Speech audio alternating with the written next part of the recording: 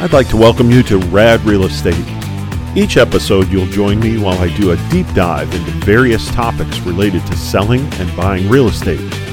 I'll talk about the state of the market, how to negotiate a contract, getting the home ready to sell, what to look for when buying, how to buy with a builder and what to expect, what's in the economic news, market trends, and how it all relates to real estate.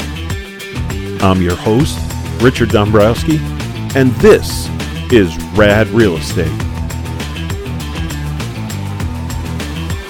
I am so excited to talk to you today about our latest topic, which is building a home or buying from a builder. It is such an exciting process, but it's full of so much information and things to do. What I've decided to do here today is I'm going to break the episode into two parts so that you can listen to it all at once, because I'll release them both at the same time. Or if you're listening in your car or you don't have much time, you could just do one at a time. In any event, we're just going to go ahead and get started and jump right in, and we're going to talk about how to figure out where you want to build. It sounds easy enough, but it is a little more complicated.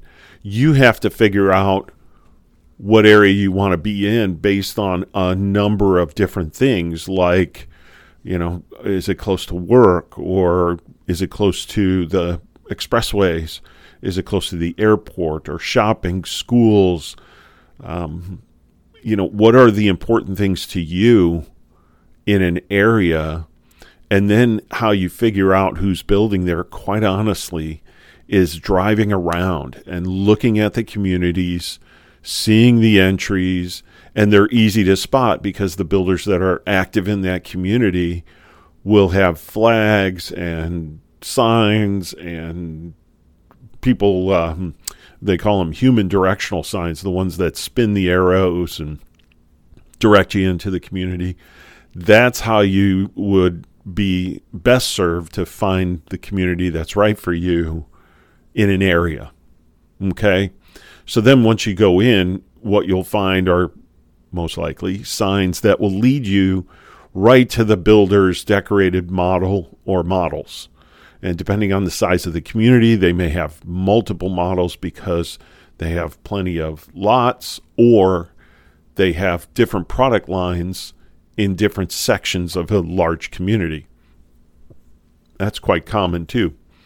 The beauty of going in to see a builder model is that it's fully decorated.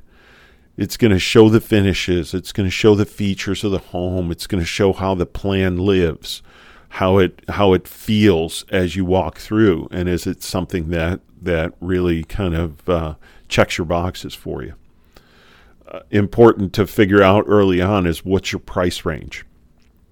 And I'd always recommend that you speak to a lender about that, because shooting from the hip, we don't always know, what our credit score is or what our debt ratio is. And I'll talk about that in future episodes in more detail to give you some kind of rules of thumb on that note. But for today's purposes, if you speak with a lender, that's probably your best idea. And then what you got to know is, once you've figured out that price range, is that sometimes your price is going to trump your location. So you may have found an area that really is great for you, but you just can't afford it. And what tends to happen is that the further out you go, the cheaper land is. And that's a good thing to know, because it helps you understand the sacrifice that you may need to make in order to find a home within your price point, especially with interest rates going up, because as the interest rates go up, your buying power gets reduced. So you got to figure out what you're going to get for your money too. It's not just the house. It's a lot of other things that go along with that, and we'll talk about that in a little bit. What I would highly recommend is that you use a realtor that's familiar with the different areas and the home building process. And why is that important? Well, again, we're going to get into that in much greater detail a little bit later in the episode. One of the things that may work for you is if you're in a little more of a time crunch to get into a home, you may want to ask the builder for what inventory or spec. They build some homes on spec. I say that in quotes because the spec homes are actually homes that are built on speculation by the builder that they're going to find somebody like you that needs a home quicker than it would take to build it from scratch. So those inventory homes are great because they're available soon or they're available now. They're completed, and maybe, just maybe, there's some incentive over and above what the normal incentive is for you to build with a particular builder that they're offering on that inventory home so they can get it out of their inventory. The challenge there, or the drawback, is that you typically cannot select any of your options, even if the home is relatively newly started. And the reason for that is that when the home is relatively newly started, the builder tends to order a lot of the pieces and parts just because of supply chain issues. They order those things early on.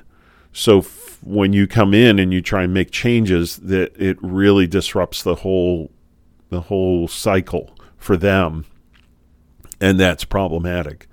I'll get into that in a little bit. The other thing that you could do is you could have you could select a to be built home, meaning you go out there and you pick your lot and you pick your floor plan, and then they start from scratch. So what are the drawbacks to that process? We'll start there. You'll have to wait 8 to 14 months from the time you sign your paperwork to get your home built.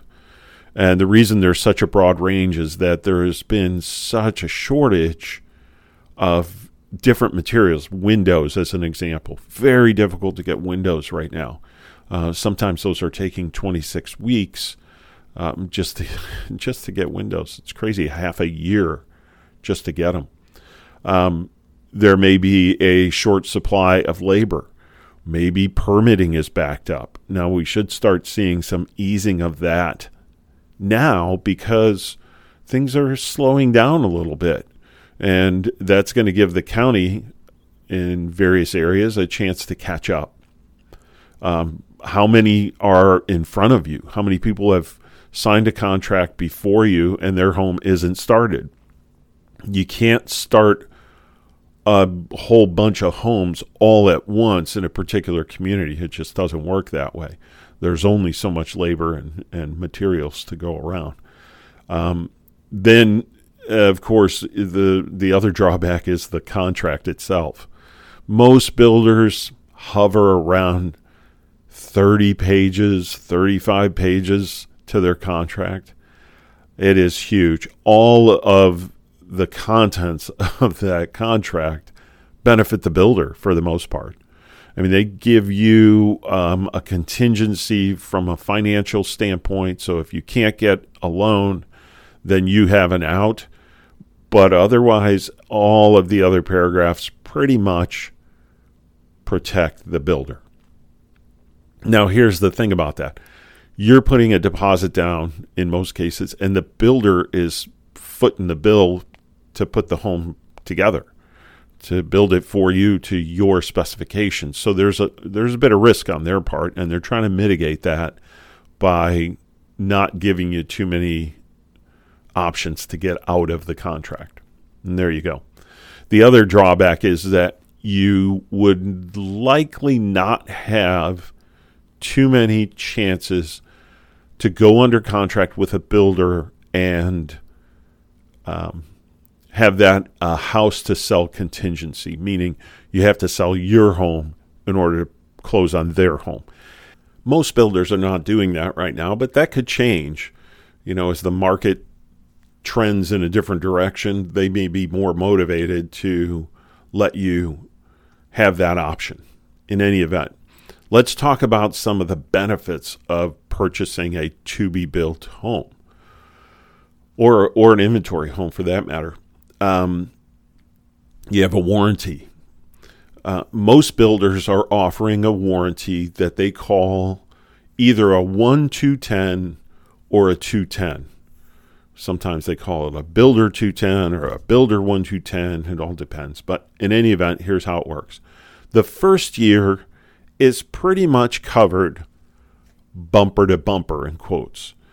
And that means that pretty much everything is taken care of. If you have any issues with your home, except for things like, a light bulb burns out or something like that, well, they're going to take care of everything else.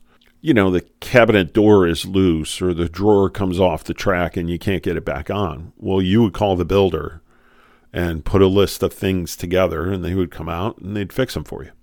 The 2-year part of the warranty is for everything that's mechanical, plumbing, everything behind the walls, really. Plumbing, HVAC, which stands for heating, ventilation, and air conditioning, electric, so things behind the wall. And then you have either a 10 or with a builder or two out there, they offer a 15-year structural warranty. That means if anything goes wrong with the concrete slab or the block or the trusses, that's covered because, that shouldn't happen. Truthfully, if something structural were to go wrong, it would likely go wrong earlier than 10 or 15 years. But it's nice that the builders are offering that kind of a warranty just in case. The other cool thing about building a home is that you get to pick virtually everything. You get to pick your lot. You get to pick your floor plan. The floor plan will consist of, its features will be the size of it, obviously, how many bedrooms, how many bathrooms, what kind of features the home has. Does it have formal living and dining areas? Does it have a great room, which eliminates that formal living and dining areas, which we tend to not use those much anymore? Does it have a lanai? How big is it? What's the view? Do you have a shower or a shower and tub in the primary bathroom? That is really a common option that builders are offering right now, is that they allow you to eliminate the tub altogether because the trend is that people just aren't using tubs very often. And so people are thinking, well, if I could just have a large shower, that would be so much better than a small shower and a tub that I never use. The other things that you have options to select are, what kind of carpet do you want in the carpeted areas? What kind of tile? And the tile, there's porcelain, ceramic, and tile that looks like wood. There's luxury vinyl planking, which looks like wood, but it's a durable vinyl flooring that's being offered a lot right now. What kind of cabinets do you want? Do you want 30-inch upper cabinets in the kitchen, or do you want 42-inch upper cabinets? Is that even an option that the builder offers? What kind of plumbing fixtures? What do you want that to look like? Gold, particularly brush gold, is coming back in. Who knew that would happen so quickly? But that's a very, very popular trend right now. Same thing for lighting. Lots of gold in the lighting fixtures these days. Another thing to figure out, or a benefit of building, is that the builders are commonly making a contribution toward your closing costs or options if you use their mortgage and title company. And let me explain that. Most of the large national builders have a title company and a mortgage company that is part of their overall business. It falls under their corporate umbrella. And the reason that they do that is there is a bit of money to be made on each contract that way, but it also allows them to control the process and to be able to have a smooth transfer of information about the mortgage and the closing so that these national builders that have stockholders, these national builders can project and predict their closings and therefore their revenue much easier. So there's an advantage to them in doing that. And so they want to control that process, and they'll do that by offering you a pretty decent incentive sometimes to use their mortgage and title. You're not required to use them, but if you don't use them, you don't get that contribution. The mortgage company will have pretty competitive interest rates, which is a great feature. They might be slightly above what you would find in the large lenders like First Horizon and Wells Fargo and Bank of America and those, because they do a lot more business. They write a lot more loans, but the offset is that contribution again. So at the end of the day, you just need to see what's best for you, how it nets out. One of the things to look for when you're going to select a builder, or when you're comparing builder to builder, is what are the standard features that they're offering in every home. So not the things that you have to select that come at a cost over and above the purchase price of the home, but what are the standard features? What kind of flooring are they including? What kind of carpet is it? What kind of tile is it? Is it the luxury vinyl plank flooring? What are the appliances? Sometimes you'll get a builder, Lennar is classic for this. They have their everything's included program. And what they do is they really limit the kinds of choices you have, but they include more things. So let me explain that. They might only have 4 different cabinet choices for you, but they're the 4 most popular choices that people make. And maybe it won't work for you, which would mean that it's not the right builder for you. But if it does, there's benefits in the cost because they're limiting those choices. They're committing to the suppliers that they're going to purchase just those 4 types of cabinets, as an example. And so that supplier says, all right, well, if that's all you're going to do, then we don't have to retool and use the different kinds of wood finishes and so forth. We only have these 4 to contend with, so we'll give you a discount on that. And so that gets transferred into the purchase price for you. They give you a discount because they're including all these things. Now, you have to look at what that list of included features are, because if all those things aren't important to you, then you may be paying more than if you purchase with a different builder that did not offer all those things. Okay, what are the standard features again? What kind of appliances? What appliances are they including? Do they include a washer and dryer and a refrigerator? Those are the 3 kind of variables. The dishwasher, range, or cooktop, oven, ventilation for the cooking, garbage disposal. Those are all things that are basic, standard. They must be included. The ones, like I said, that are variables are the refrigerator, the washer and dryer. And so what are they including, or are they not including it? Like I said, what kind of cabinets, what kind of doors, what kind of interior doors and exterior doors? Do you get a choice? What about the plumbing fixtures? Do you want that gold trendy fixture in there? Same thing with lighting. What about your windows? What kind of standard windows are they putting in? Now, most builders are not going to allow you to upgrade to a different window. So that's just too big a challenge to do. But what kind of windows are they offering versus their competition? Is it an impact window for hurricane protection, or do they offer hurricane shutters that you would install in the event of a hurricane? That's just a good question to ask.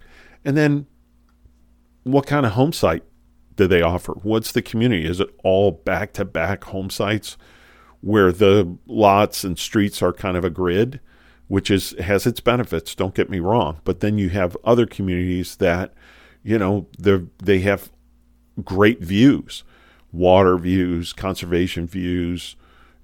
Those are the things that you need to look for. Is it a corner lot? Is it, do you have to pay a premium? What is the premium? Maybe I should define what a premium is. Typically with the national builders, when you're purchasing a home, the price that they're giving you is inclusive of the house and the lot. And so when you pick a lot, and that would be a standard lot, so like a back-to-back, where the backyard is up against the backyard of a home behind it. So that would be a, in quotes, standard lot, which should come with no premium. Then you have oversized lots, cul-de-sacs, conservation view of the cul-de-sac, or water views, those types of things. The builder is going to add extra money onto those because when they divide up the community, those lots being bigger or having better views are worth more. Imagine if you purchased your home on a back-to-back lot and someone purchased down the block in the cul-de-sac with a huge pie-shaped lot and they pay the exact same price you did. Well, that really wouldn't make good financial sense for you because that would bring your value down. It really would. So now, what else do you have to consider about the lot? What is the location of the lot in the community? Is it a corner lot? Is it near the clubhouse? Is it a back-to-back lot? And like I said, water conservation, what the size is, cul-de-sac, and so forth. Those are all awesome things to figure out when you are going through this process of trying to figure out what to buy. Okay, folks, so here's a good place to take a break. We're going to finish up in part B, where we'll talk about the selection process of options, financing, and why it's important to use a realtor. I'm so thankful that you've tuned in and you're sticking with me on Rad Real Estate, and we'll see you next time.